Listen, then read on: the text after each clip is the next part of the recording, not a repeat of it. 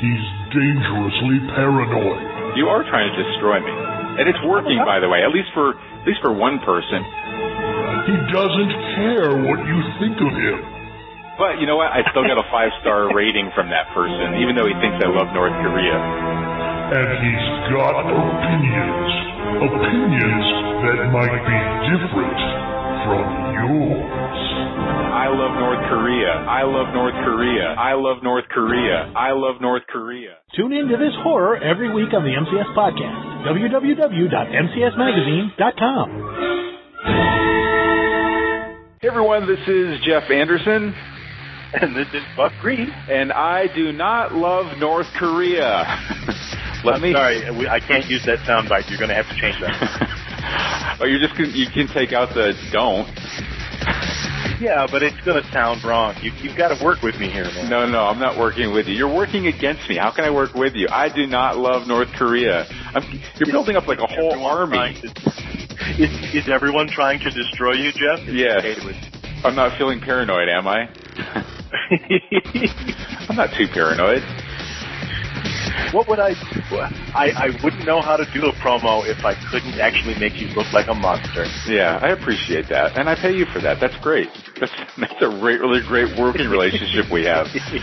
Listen, everybody, welcome to the Friday Reload for Modern Combat and Survival. This is a chance for Buck and I to get together and go over this week's podcast as well as the blog post, so we can kind of bring in some of the chatter that happens inside the comments section, as well as share just the highlights from this week's blog post and talk about them so we can get a little bit more learning out of them. So I'll go ahead and get started with the first blog post that we put out, because this was based upon my Battle Ready Body weight loss program. A lot of people don't realize that not before I got into survival and firearms and things like that, but I was a health coach when I got out of the military, and I used a lot of the military principles for my clients, and I had written some books about it, and I had a lot of different health books and weight loss books and bodybuilding books that I wrote early on in my career, and one of them was a weight loss program based on the advanced stuff that I went through with the Master Fitness training inside the military.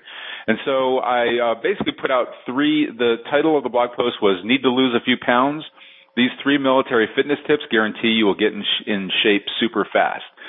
And these really are based upon the military stuff that I went through, and being the weight loss NCOIC for my unit, or the weight control NCOIC for my unit in every unit that I was in, really just to help people that got overweight. Because the bottom line is, and this is where I bring in the connection, is in the military, you can't you can't be overweight. Otherwise, you get kicked out. So there's this whole process they go through of making sure you get back into military standards, or there's a process to get you out because you couldn't stay in military standards. And the bottom line is, a fat soldier is a dead soldier. That's, you're relying on your fellow squad members to be able to carry their weight on the battlefield and pull you out of harm's way and be able to run across the street before they get shot. You are a part of the team, and the less people you have on the team that are alive, the more chance you have of dying. So the military keeps you in great shape. Well, the same thing goes for anybody out there that's not in the military in a survival capacity. If you are not in great shape, you can't, travel as far. You don't deal with stress as well. You're going to make worse judgments. Your ability to sustain your family and yourself, just from your health standpoint, is going to be worse. So there's a lot of reasons why you need to be in shape in order to really prepare the best. So the 3 things were, body weight works best. So this is a scientific fact that when you do body weight style exercises like push-ups, sit-ups, pull-ups, things like that, your body, you actually activate your muscle better than you do when you're lifting weights like bench presses and pull downs and things like that. It has to do with stabilizer muscles and how well they're called in when you're doing something, because when you're doing body weight stuff, there's a balancing act that happens on a very on a muscle fiber level that gives you a lot more bang for your buck. Second one is train as early as possible. In the military, obviously, we train first thing in the morning with physical physical fitness for PT. And the benefit of that is it stimulates your metabolism early in the morning, and then you benefit from that throughout the day. So even after you exercise, you're burning more calories throughout the day because you activated them earlier in the day. And the third one is never give up your guilty foods. And, you know, soldiers don't diet. Even when I had overweight soldiers that I was counseling to get them back under standards, it wasn't like, okay, look, you've been eating, 2 cheeseburgers at the chow hall plus French fries and, ice cream.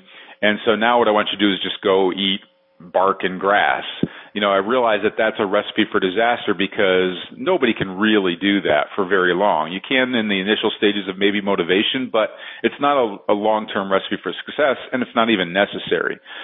So just to give you one example of what I would do is like, okay, instead of 2 cheeseburgers and French fries and ice cream, what I want you to do is first go to the salad bar, just have a small salad, and then go back into the line and get one cheeseburger, and a half an order of fries.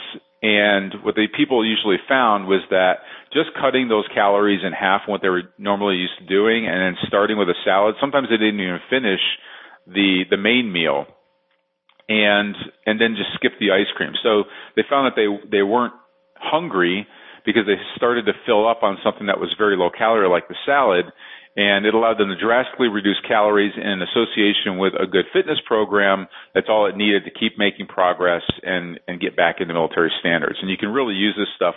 I took for my program, I took all the advanced stuff that I learned from Master Fitness Training, and then I even kind of ramped it up even more for a civilian mindset, and I built some additional things in there. So if you want to check out that program, all you have to do is go to battlereadybody.com. And you can check it out there, and you can see some of the before and after pictures. I'm picturing the next promo. Jeff Anderson and Michelle Obama want you to eat bark and grass. Freedom fries, not at Jeff's house. Yeah, not at my house. It's funny that you mentioned that because it was just in the news this past week that the military is looking at what to do about the fact that so many people are fat now that many of the people who have the technical skills they want to do things like fly drones are too fat. Mm-hmm. And they're actually thinking about changing the standards, the physical fitness standards, for people who do things like sit around in a trailer in, Ohio and fly drones around the world. They want to make it so that, well, it's okay for those guys to be fatter because nobody's shooting at them. Yeah, that would be a travesty. Well, I'm torn between thinking, okay, I guess that's a pragmatic way to approach the problem, and thinking once we go down that road, we're really in trouble.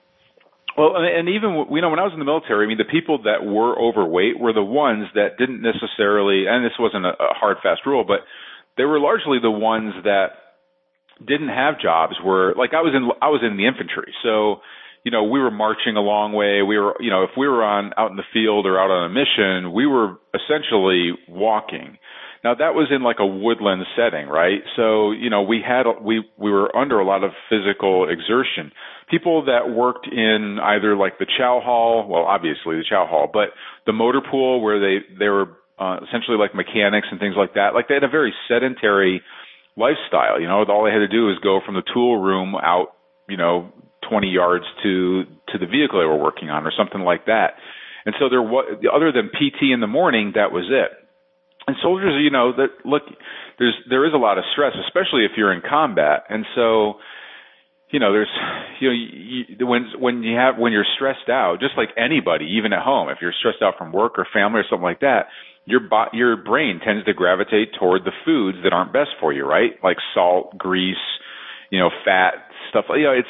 It's those kind of things that we call comfort food that, affect the brain and allow you to soothe you. It's soothing. It's comforting. It's like, it's like you can let the stress go. And so, it's kind of a recipe for disaster.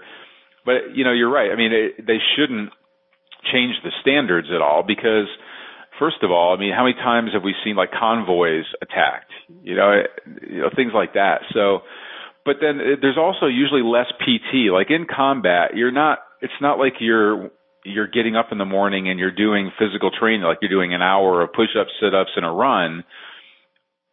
If you're going out on a mission, you're not going to do that. You're going out on the mission. And so that does happen a lot. And if you're in an urban environment, you're driving everywhere. You're not really walking around a lot. So, there's a lot of it definitely has changed. It has changed over the years, but definitely I can't see changing the standards of it. I personally am on a 100% comfort food diet. How's that working out for you? You were doing well. I thought you were doing well for a while. Beautifully. If my goal is to be tremendously fat, I'm doing great. I thought you were doing really well.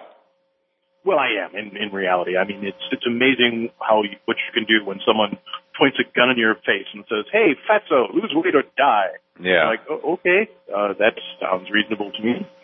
No, unfortunately, that's where most people get to. But keep it up, man. Well, the post that I was very interested in this week was MCS Podcast number 12, Urban Survival Invisibility with Kevin Reeve. And that post talks about how during periods of collapse or martial law, the last thing you want to do is stand out from those around you. Getting noticed can get you targeted, either by other people who want what you have, who spot you as someone who has equipment and things that they want, or by the authorities. You definitely want to stay under the radar when it comes to, the powers that are during any collapse situation. We've seen all kinds of horror stories. And Kevin, in the podcast discussion, talks about the key factors in becoming the gray man. And that's a concept that is well known to many of our readers and listeners. The idea of being that guy who is not noticed. How to override the instinctive biological radar system of those who are actively seeking out targets for looting or, authorities who are looking for people who might be dangerous. How to camouflage yourself during a collapse. How to blend into the environment. How to project that you don't want to mess with me type of aura and sort of, disrupting what other people's preconceived notions might be, and how, if I remember correctly, you want to make sure you don't do anything that triggers memory. Things that stand out are the things that you remember. And Kevin basically goes into detail about how you don't want to do that. And finally, how to spot those wolves among the sheep so that you can see those people who you should be watching out for. And one of the things I liked about the podcast was how much discussion it engendered. It was kind of hot or cold. There were people who were like, this was really great. I've seen this type of thing before. Two people were like, this is horrible. And the gray man concept is bullshit and it's not true. And, why don't you go home and practice your 1,000-yard stare, you chairport commando, you. You probably love North Korea. I'm probably making up that last part. But I love that interplay, that discussion, because I love it whenever we get our brains engaged on an idea as important as this one. How do you stay under the radar when things are bad out there? What is the best way to avoid problems and avoid drawing attention to yourself? And how do we manage the image we project? These are all things that are very fascinating to me. So that and the discussion about it make for a great podcast. Yeah, it is for me too. And I think some people really underplay the importance of this. And when you say that it's a common concept among the people that, are survivalists and people in our space, I almost think the opposite, because it's like when I go, especially if I go to like these prepper conventions and, preparedness centers and stuff like that, it's like everybody's doing the best they can to show, look what a badass I am. Like, guarantee I have more bullets stored away than you do. And that's true, but every one of those guys has heard the concept of the gray man, even if they're not doing it. Like, there's an attitude among a lot of survival people and a lot of preppers and so on that, oh yeah, I'm aware of that, but check out this great, I'm a survivalist and proud t-shirt I'm wearing. It's kind of this do as I say, not as I do kind of attitude. The same people who talk about how you shouldn't expose your preparations to other people, and we've talked about that many times, are the very people who will be happy to tell you, in an online podcast, or they'll go on those TV shows like Doomsday Preppers and say, this is what we're doing. The single best example of that might be that one family who announced on national television, our survival plan is to raid our neighbors and take their stuff. And my jaw fell. I'm like, you just admitted that on national television? And as you can imagine, on survival boards all across the internet, they're like, yeah, remember those guys because we'll kill them. Yeah. Well, and it's not just a matter, like some people are like that. It's like, well, I wouldn't really dress this way during a collapse. I would be the gray man during a collapse. Like, it's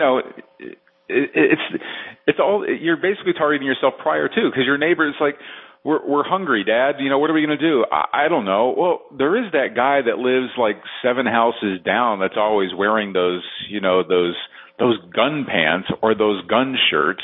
He probably has some food. I'll go knock on his door. And so, we should probably point out that gun pants are not what they sound like. I'm picturing like just a pair of giant skater pants, those big wide pants that people used to wear with all the safety pins on them, just dripping with Glocks and revolvers. That's how I recycled my parachute pants from the 80s. I just keep little. Now I want gun pants. I want gun pants now. Where can I get gun pants? This one did. Wait, I'm hearing an ad in my head. Gun pants. Pants with guns in them. Get yours today. Yeah. I was really fascinated by this because I'm getting ready to go through Kevin's course. I don't know if I told you this, but I'm going through the Urban Escape and Evasion course in Austin in November. And I've been looking forward to this. I've been promising Kevin I would come out to the course for a long time, and then he finally stuck it in my backyard. So I'm definitely going now. This is where you literally like get kidnapped, thrown into the back of a van or into a trunk, and then they haul you off to like a safe house, and you're held hostage and you have to escape, and then you have to make your way to, like, we pick a point in the city and then you're dropped off, and then you have to find your way to that point. And all along the way, his people are tracking you. So they're, and these are experienced trackers, and Kevin has a tracker course. So that's why, somebody said in there this was useless information, or they said this is over, I think he said like it was blown out of proportion or something like that. It's not really as important or something like that. But, my thing was, well, look, Kevin runs a tracking course. Like, he knows how to track people, and his people know how to track people. And so they know what to look for when they're looking for somebody. And so you really have to, and they're doing it consciously. There are going to be people that are going to be doing it subconsciously. If you're talking about just like the way that gang members or thugs look for a target, what are they looking for? It's like a scanning. You're looking for that little blip on the radar screen, and it's just something that happens subliminally. It's not even really necessarily conscious. It's just something different just catches your attention. And that's all it takes to at least bring the focus onto you. And then from there, it's like, then there's an analysis of why you're different. Like, what are you, a sheep? Are you a wolf? Who are you? Are you a threat? Are you somebody I can take? There's all sorts of things that go into it. And I personally got a lot out of it because I'm getting ready to put this really to the test. So I'm looking forward to it. This sounds like the setup to every movie that ends up being about rich guys hunting human beings. So yeah, what right? could possibly go wrong? Yeah. Well, I'm looking forward to this. It's going to be a blast. If the head of the team that's going to be tracking you is like Rutger Hauer, go home. Yeah. Or what's that guy's name? The crazy one. Never mind. I'll sit here for like 10 minutes trying to figure it out. That guy in the shirt, always walking around wearing pants? That guy? Yeah, that guy. Yeah. All right, I'll go ahead. The next blog post we have is that really about survival food, which it's one of your pillars of your survival plan, and it's called "Here are 6 Reasons a Survival Food Pantry Can Fail When You Need It Most." And this is, most people that are stocking up survival food, people have these pictures that they put on the internet of showing like their pantry or their basement with shelves and shelves and shelves of stuff, and that can be a really, it's obviously a way that you can use food that you would normally use and keep it stocked up. And I believe in an active preparation plan, like something you can use while you're planning, not just the stuff that you're waiting for the zombies to come, rule over the world. So I do like dry goods and canned goods and things like that at home as part of a survival food plan. But if that is if all your eggs are in that basket, it can really, when you need it the most, it can really fail you. And so these were 6 reasons why you need to rethink your survival food hoarding. Number 1, takes up too much space. When you see those things, they're really, like some people, they're pretty, there's a lot of food in there. This is shelves and shelves and shelves. I don't know about everybody else, but it's not like, typically, people, that's why people have storage units, because there's not enough room at home. And so most people don't have that kind of storage. Now, if you've got a basement or something like that, you can put it in, then that gives you a little bit, extra room, I guess. You could do that if you have the space to do it. But I think most people really don't have that much space to do it without taking away from something else. And it's the something else that we're kind of focusing in on here, and that, there's other stuff that you need besides food. There's going to be water, there's going to be gear, there's going to be maybe even, stuff for your vehicle. There's all sorts of things that are part of a complete preparedness plan. And with limited space, you're going to have to really think about what that is. And if you take it all up with food, then especially with number 2, it can be a problem, which is the instant wipeout. So you might have all that food stored up, and then a hurricane, a flood, a tornado, a wildfire, or whatever, all that stuff that you stored up could be gone in an instant. Then you're left kind of scrambling around. Number 3 is a poor bug out plan. So this food is not very mobile. It's very heavy. It takes up a lot of space, especially stuff that is like canned goods and things like that. So, and if you're going to bring like dry goods, you're going to need all the stuff that goes with it, like all the, pots and pans and things like that takes to prepare your food. So all that takes up a lot of space, and which, while it might possibly fit inside of a vehicle, it's going to take up a lot of room in a vehicle. And if you need to bug out by foot, it's not going to be easy to carry that stuff. It's very heavy. Number 4 is limited shelf life. Now, this is something that we talked about in a different blog post, which is, a lot of these dry goods can, first of all, canned goods do have a shelf life. It might be 1 or 2 years or something like that, but it does have a shelf life. It's not indefinite. And dry goods that you would expect to last a very long time, which it can, only last that long if it's packaged the right way and kept under the right conditions. And we talked about this in a blog post about all those conditions like heat and light and exposure to oxygen and moisture and things like that all make a big difference. And most people are not storing things under ideal conditions. So something that may normally, under perfect conditions, might last 25 years, may only last 2 years in less than ideal conditions. Number 5 was longer preparation. So dry goods do take a lot longer to make. So if it's rice, if it's dry beans, things like that do last a long time and you would normally find on your food shelves, when you go to make them, they do take a long time to make. You got to soak the beans, you have to boil them for a long time, things like that. And I'm not a big fan of foods that take a long time to cook, especially if you're evacuating somewhere. You just need to get to where you're going to go. We got into that last week when we talked about the difference between storing dehydrated foods, which, yes, are more processed, and storing things like the food from EnerHealth, which is very healthy, but is essentially ingredients versus prepared foods, and the difference in preparation time required. Yeah. Yeah, and it can be good, like especially if you have a secondary retreat that's in a lot safer location, maybe it's a little bit more remote, things like that, where you're not going to be there very often to really cycle out food and things like that, then, that can help. So, and I do like EnerHealth Foods stuff, which really is it's dried goods, vacuum packed, that sort of thing. And so if you get to a place where you are hunkering down and you have the means, like, for gas for cooking and things like that, obviously this is much easier to do. But if you are bugging out, or if you're, if time is of the essence, this is not the stuff that you want you want to have. So, and then the number 6 was hard to conceal.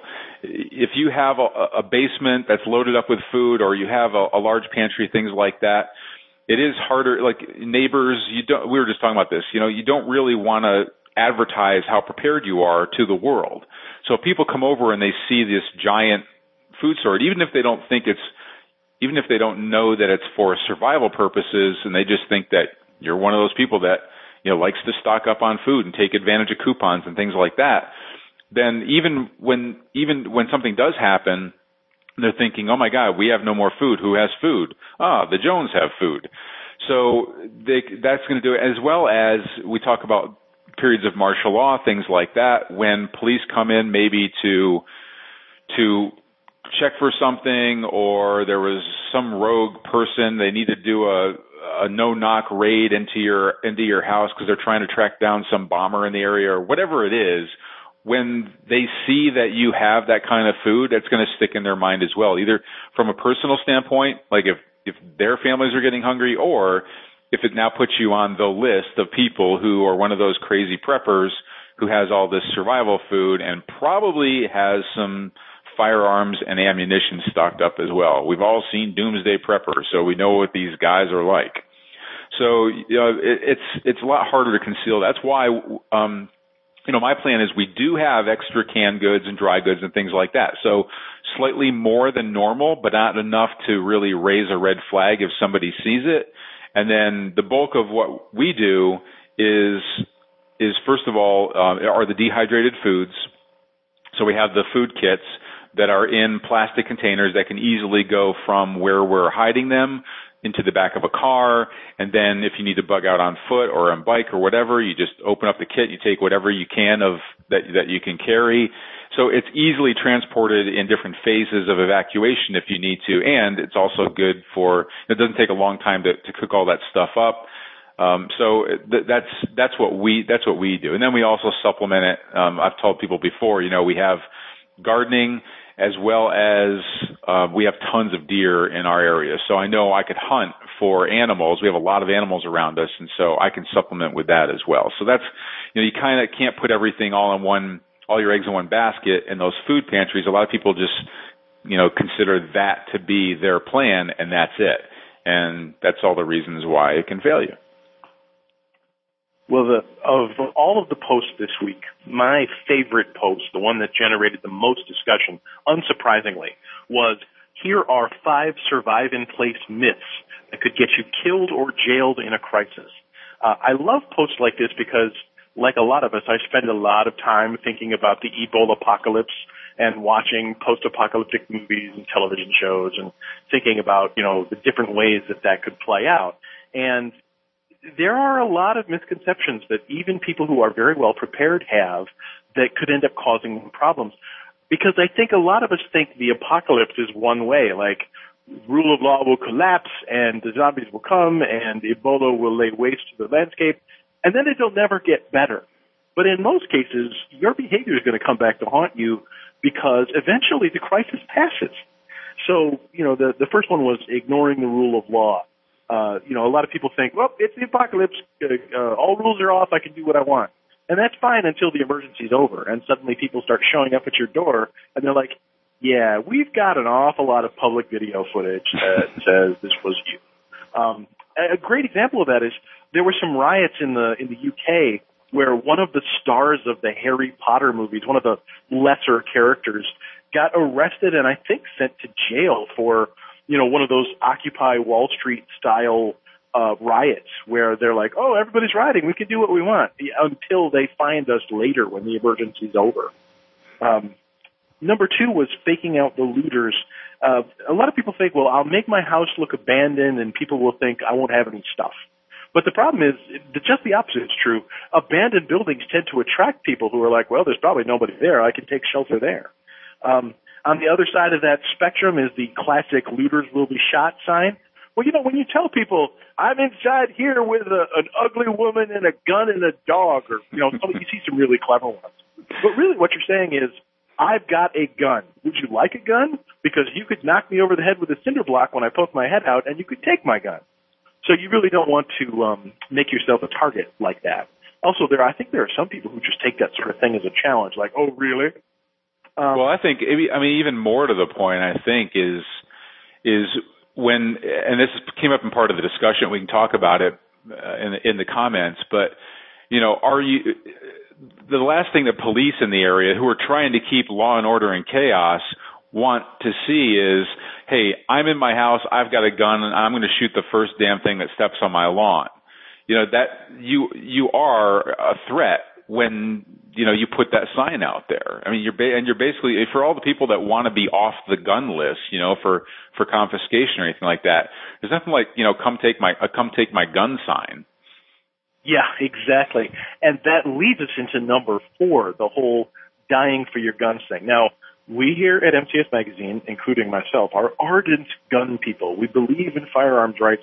We don't want to see anyone take your guns. However, they can have my gun when they pry it from my cold, dead fingers sounds great in theory until a functionally endless supply of armed men shows up at your door. The thing about cops and authority figures, especially in an emergency, is while there's a finite number of them, to you, there's an endless supply. There will always be more of them than there are of you. You've got to be thinking in terms of outsmarting them, outwitting them, hiding your guns, hiding backup guns, having a gun that you can give them to keep them happy while keeping your real gun hidden away. All kinds of strategies that we've discussed in other products and in other podcasts and stuff, so that you can stay armed without going straight to, yes, I've got a gun and you can come kill me and take it. Well, they'll be like, okay, we have time, we have bullets. It's just, you can't. I am opposed to letting some left-wing jerk kill me because he doesn't like my gun rights. I intend to outsmart him rather than die for his cause. So that's to me, that's the way to look at it. Be smarter than them rather than braver than them. And then finally, number 5, this is also very important, is ignoring bug-out triggers. If we're thinking in terms of surviving in place, we're very wedded to the idea, this is where all my stuff is. This is where I'm safest. But there are certain indicators of reasons why you need to get the hell out of there. And we actually put out a free survival report, the indicators of coming collapse, bug out points.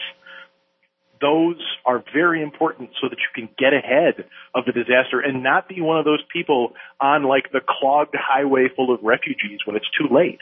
If everyone else has already thought, hey, we'd better get the hell out of here, you already waited too long.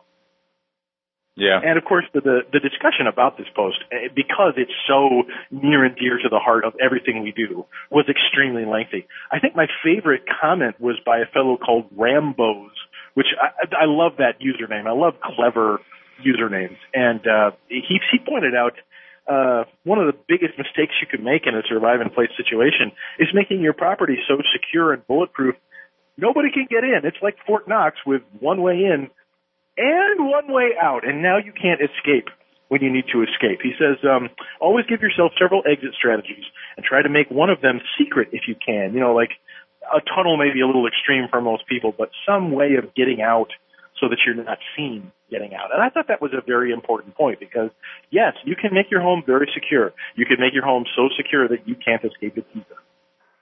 Yeah, I think about that a lot, actually, lately, because it's like the whole escape route thing is very intriguing to me. And we don't often think in terms of escaping. We think of like hunkering down. But when I was watching the Great Pumpkin Riot of Keene, New Hampshire, and it's so hard to take that seriously with that game. I'm just picturing, we talked about this before, it's the Great Pumpkin, Charlie Brown. I am rioting. I will riot you. Boom, boom, boom. Yeah.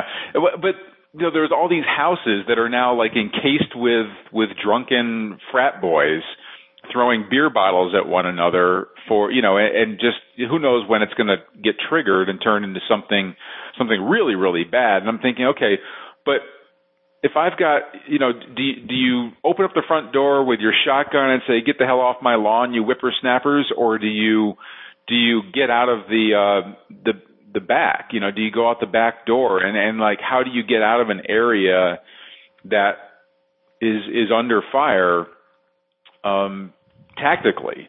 And so I've really started thinking about that. And it really does, obviously it's a very individual thing. You have to look at your egress routes and things like that, but it's not, that's why you need like a plan B sort of a thing. Like here's our main route out, but here's our secondary route out. And, it isn't like you can, do a tunnel or anything like that necessarily, but I thought about even like how you position things in your yard can make a difference. Where is your vehicle compared to, do you have, if your driveway is cut off, can you go through like through your yard? Is there another way to get out of your driveway or, something like that? I mean, like I said, it's a very individual thing, but I find it very interesting in an area that a lot of people don't think about. But this was a really cool post. We had a lot of great stuff in here. The most liked, because people can vote on their favorite comments, and the most liked one came from First Cav Apache 64. So this is obviously an Apache pilot who talked about what we were talking about before. Was like, people love to talk about their, they brag about their cool gear, talk about their brand new huge screen TV. It's like, these guys need to shut up. Part of being prepared is being that gray. It came back to that gray man sort of strategy, which I thought was kind of cool. But here's what I liked the most was a comment from Johnny Guitar, who had asked me a question basically, and I didn't see it until this morning when I was answering some blog posts. But he basically put it out to me because I was in the military, like essentially like kind of a challenge of, well, how would you feel? I mean, and I know where he was going with this, but like, okay, so you're in the military. If you had thousands of towns across the United States where the neighborhoods had banded together and basically stuck up their middle finger and said, look, we're armed and, screw you, and you're not coming in here to round us up and stick us into the FEMA. I'm overreaching on what he actually put out here. He actually had a very practical application of it, but essentially it was, if enough people get together across the United States and they basically build a fortress in their neighborhood, wouldn't that, make soldiers and military and police think twice about invading those neighborhoods? And my response is essentially no. It actually does make you a target. Like, it's not like it's like, well, that's going to be too much of a force. We don't really want to deal with that. And I think what has created this sort of feeling is like the Bundy Ranch standoff and things like that, where it was like the federal government was coming in, a bunch of people of like-minded people got together with firearms pointed at federal agents and saying, nope, this is a standoff and you're going to lose this, got national attention, and federal agents decided to back off rather than make it, a headline news story the next day about how innocents were killed when they didn't need to. Like I think we've learned quite a bit from the Waco standoff, and that things can go really bad, and even the bad guys can become martyrs. So, but my response was that it's kind of the wrong way to thinking. It does follow that, you'll pry my gun out of my cold dead fingers approach. And my thing is, if it really is which I think it more and more is, becoming a militarized police state, then it's not going to be like those individual cases where military and police are kind of like off, like loners. Like, it's like an individual case of an individual department that was a rogue department or something like that. If things get really bad, then they're going to band up also. If you have neighborhoods all across the United States doing this, you're going to have the other side banding together more as well and seeing it as an us versus them.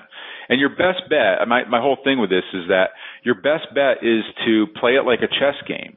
And we actually have an upcoming podcast I did with my friend Ox, where we talk specifically about this.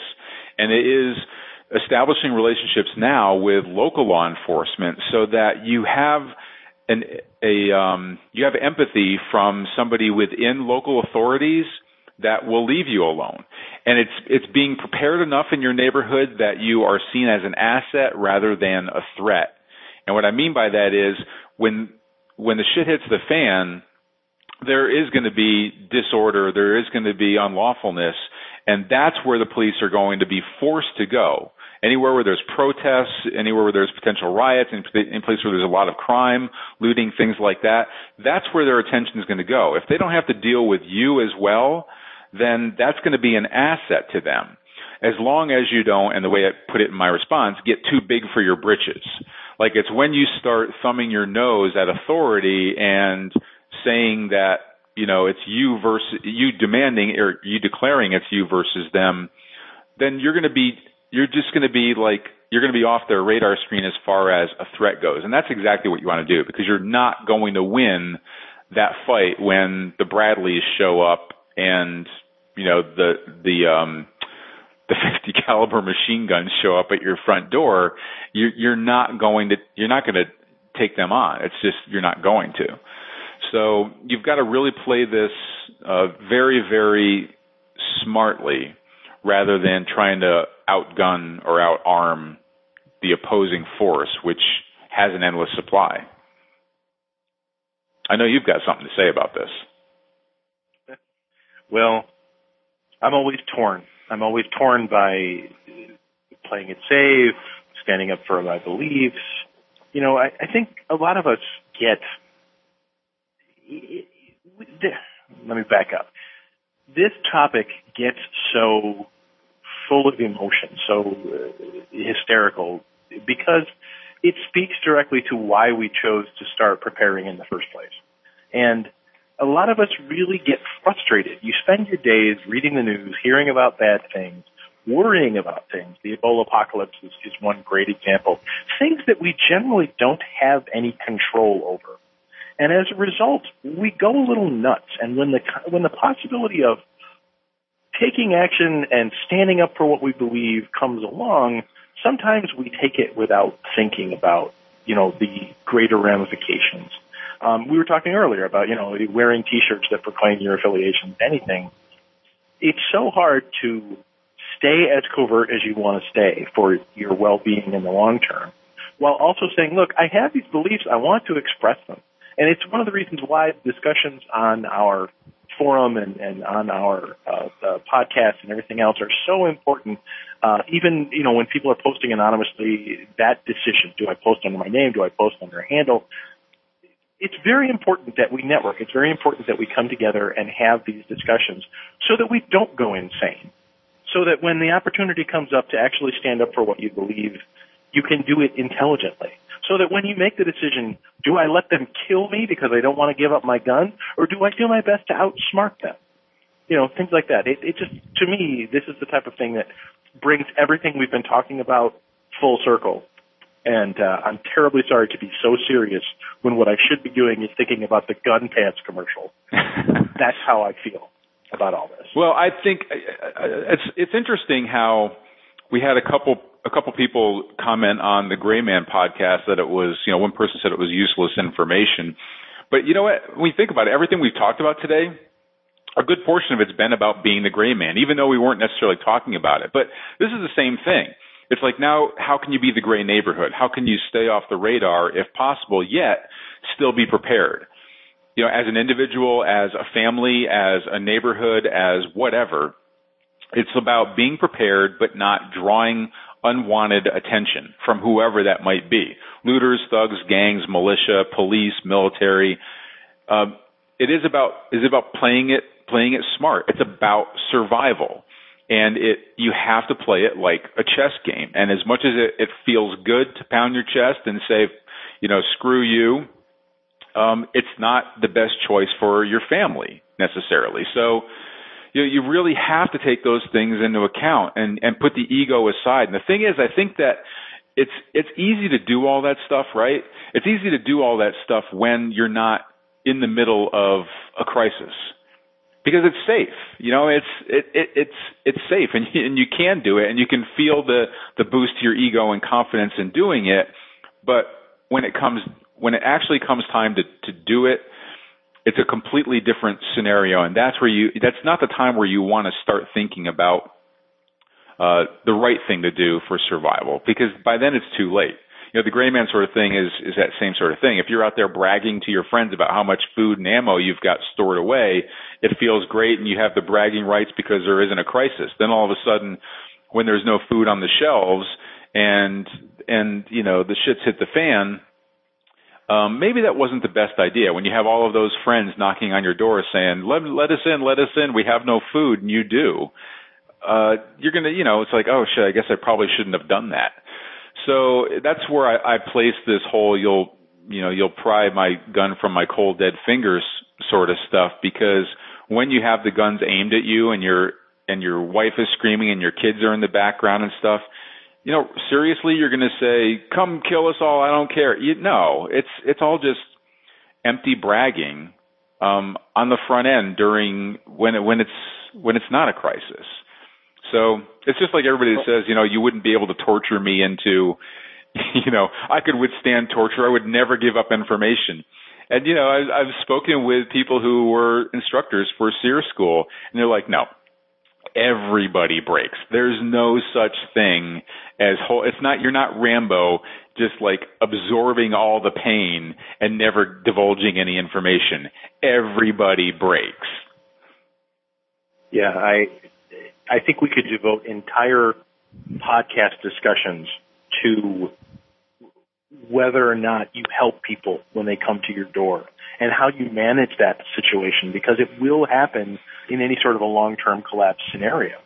I saw a great post the other day about when those people who know you are prepared or better prepared than they are, who say to you, well, if an emergency happens, I'll just come to your house. And the article title was something like, oh, you'll just come to my house? No, you won't.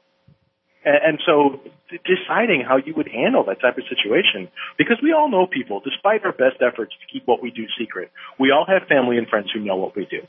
And many of them, their survival strategy is, I'm going to Buck's house when the shit hits the fan. And that creates some very serious problems for you, or potentially so. Yeah. Well, and at least some moral dilemmas when your best buddy and his family do show up at the door.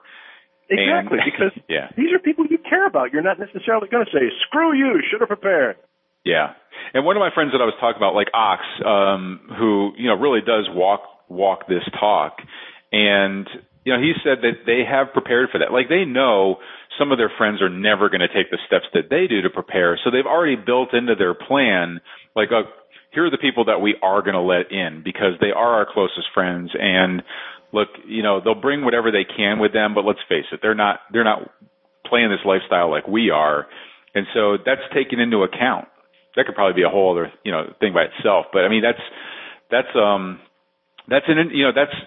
showing the thought ahead of time of what the reality would be when a crisis actually hits. So anyway, got to do it.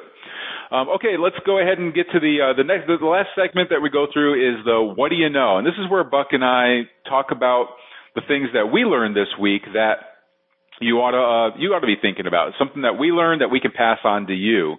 So I'll go ahead and get started with this one because I was contacted by a friend of mine who's one of the instructors in our network, and it's FJ Bohan, Frank Bohan, and he's got a number of really cool books out there, but he had contacted me as the Ebola apocalypse is going on and said, this is why he's been preaching forever his air filtration system, why a lot of people don't think about the air that they breathe and why you need good quality air. It's like we think about food, we think about water, we think about shelter, but we don't think about the very air that we breathe. And it's not that Ebola is passed by air, that it's going to be floating around in big clouds around you, but it is definitely something like under a true pandemic scare where you have a threat that is an airborne threat, whether that, even if that is like a chemical attack or a chemical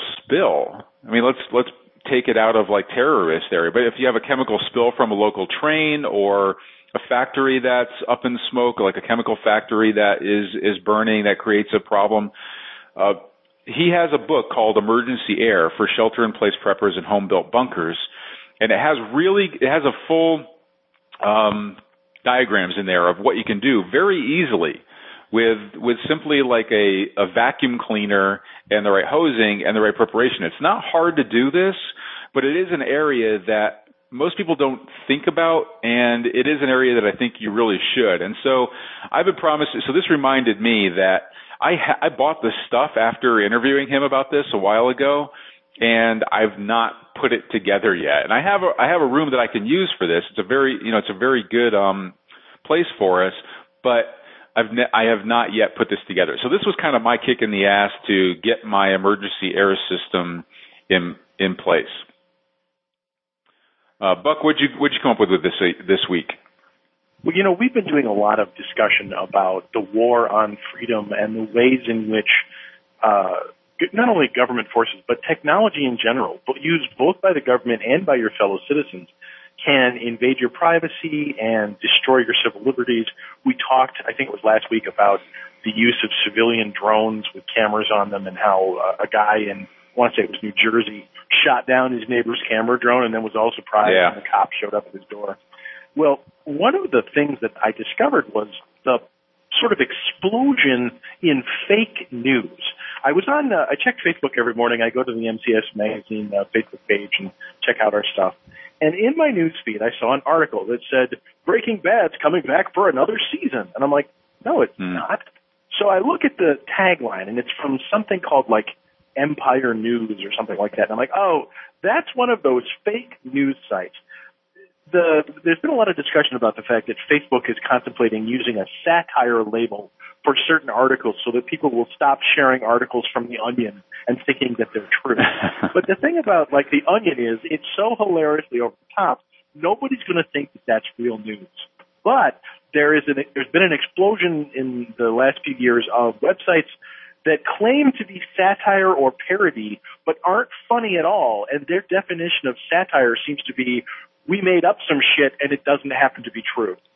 So in some cases, they're more politically oriented than others. Like, there's a few of them, such as the Daily Current, that seem to be kind of like the points they make seem to be aimed at people on the right sucking and things like that. Then there are other sites that don't have a political outlook and just want to fool you into thinking things aren't true. The Fox News people are getting ready to sue whoever owns the domain foxnews.es, which exists only to propagate hoaxes, and reported recently that actor Judd Nelson, of all people, is dead. And it was kind of ridiculous, because it's not true. And you're like, well, why are people just faking the news?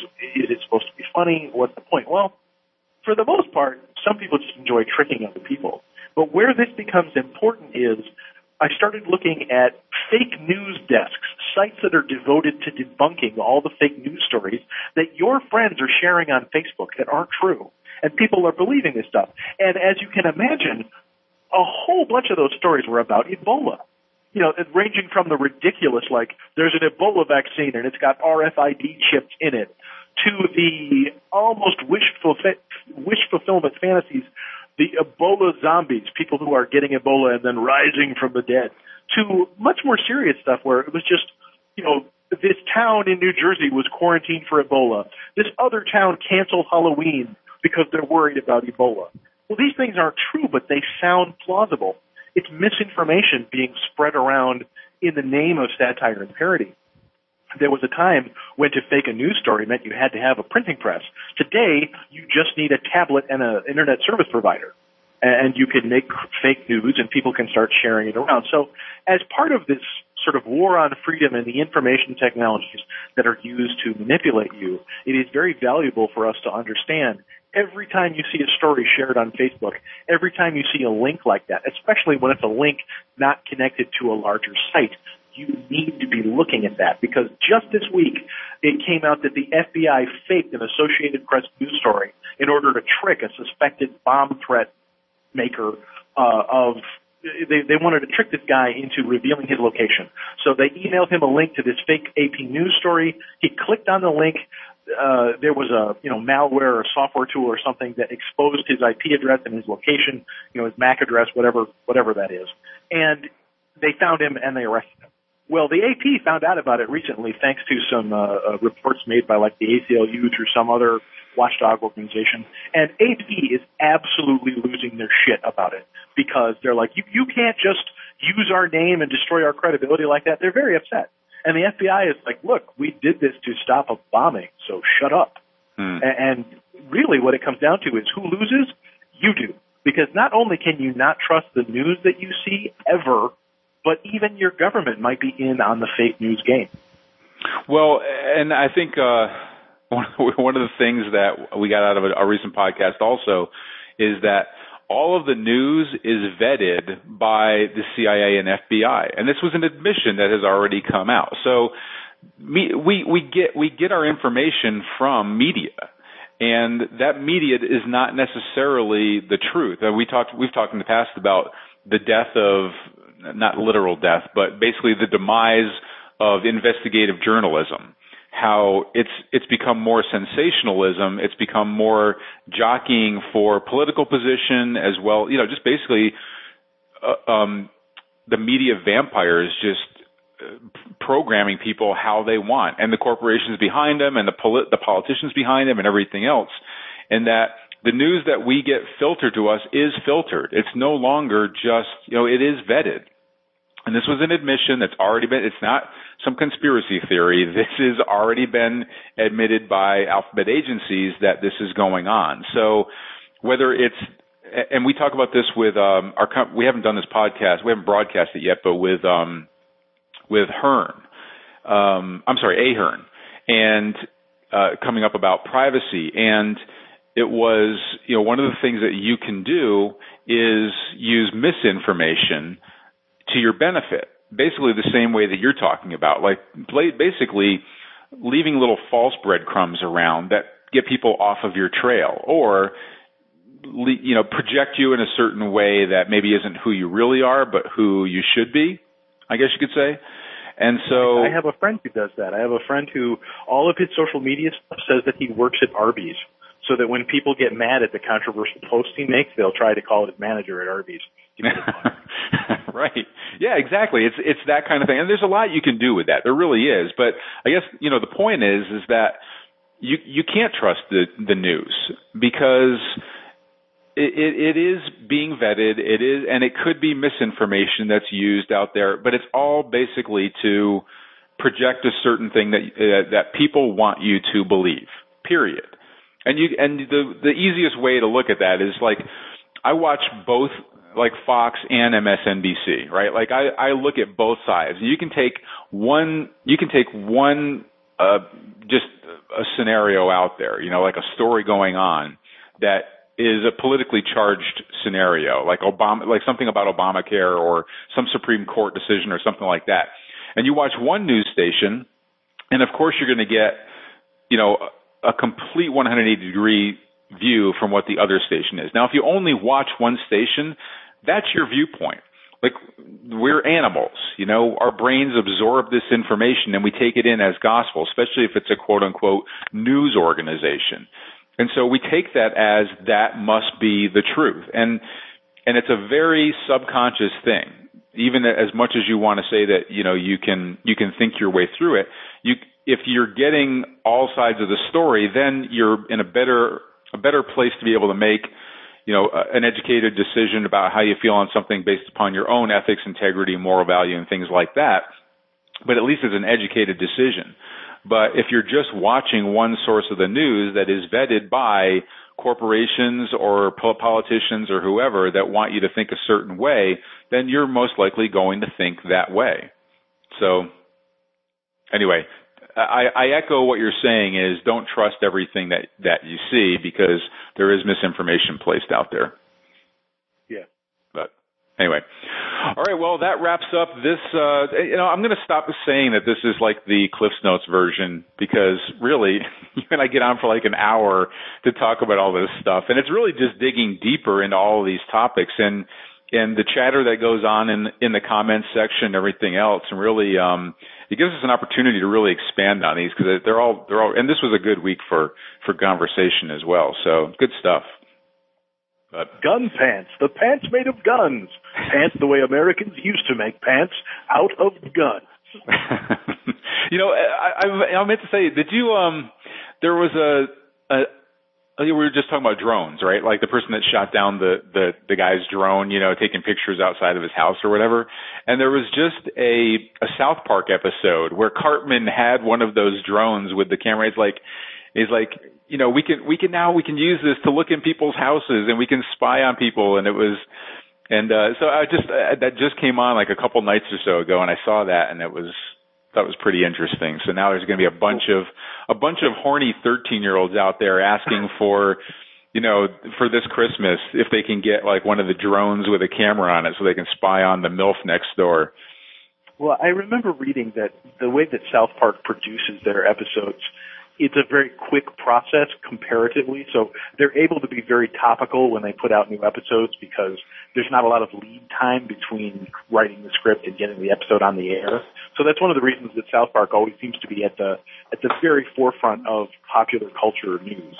That's where I get my news from. Yes, that, The Daily Show, that guy with the sandwich board on the corner, random signs in lawns and stapled to telephone poles. Yep. It's all good info. The last time I wanted to buy a mattress, I just drove through the neighborhood, looked for signs on telephone poles, handwritten signs that said, mattresses for sale with a phone number. And then I called that number. Yeah. We'll see how that works out for you. If you start itching next week, you might want to think of a different. That's the gun pants. That itching is freedom, buddy. That's gunpowder. That's gunpowder residue left over in my mattress. Oh man! All right, well, great episode. Listen, everybody, keep the comments coming, keep the ratings coming. We are now, as of I checked, number 3 in iTunes. We've moved up since last week from number 5. Number 3 in iTunes on the new and noteworthy. So please go and give us a 5-star rating, and go ahead and subscribe to our podcast so you don't miss a single episode. We've got some more great stuff coming up. So thanks so much for your support. Just keep it coming, and please share it with your friends and family and anybody that you think would be interested in this kind of information or just needs a kick in the ass to wake up and see the world for the way that it is. So until our next Modern Combat and Survival Friday Reload podcast where Buck and I get together, this is Jeff Anderson. And this is Buck Green. Saying train hard. Stay safe. And prepare now. Thanks, everyone. Gun pants.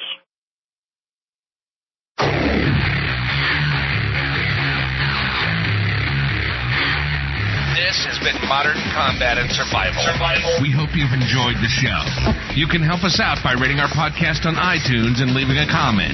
You can check us out on Facebook at facebook.com/Modern Combat and Survival. And don't forget to claim your free subscription to Modern Combat and Survival magazine at www.moderncombatandsurvival.com.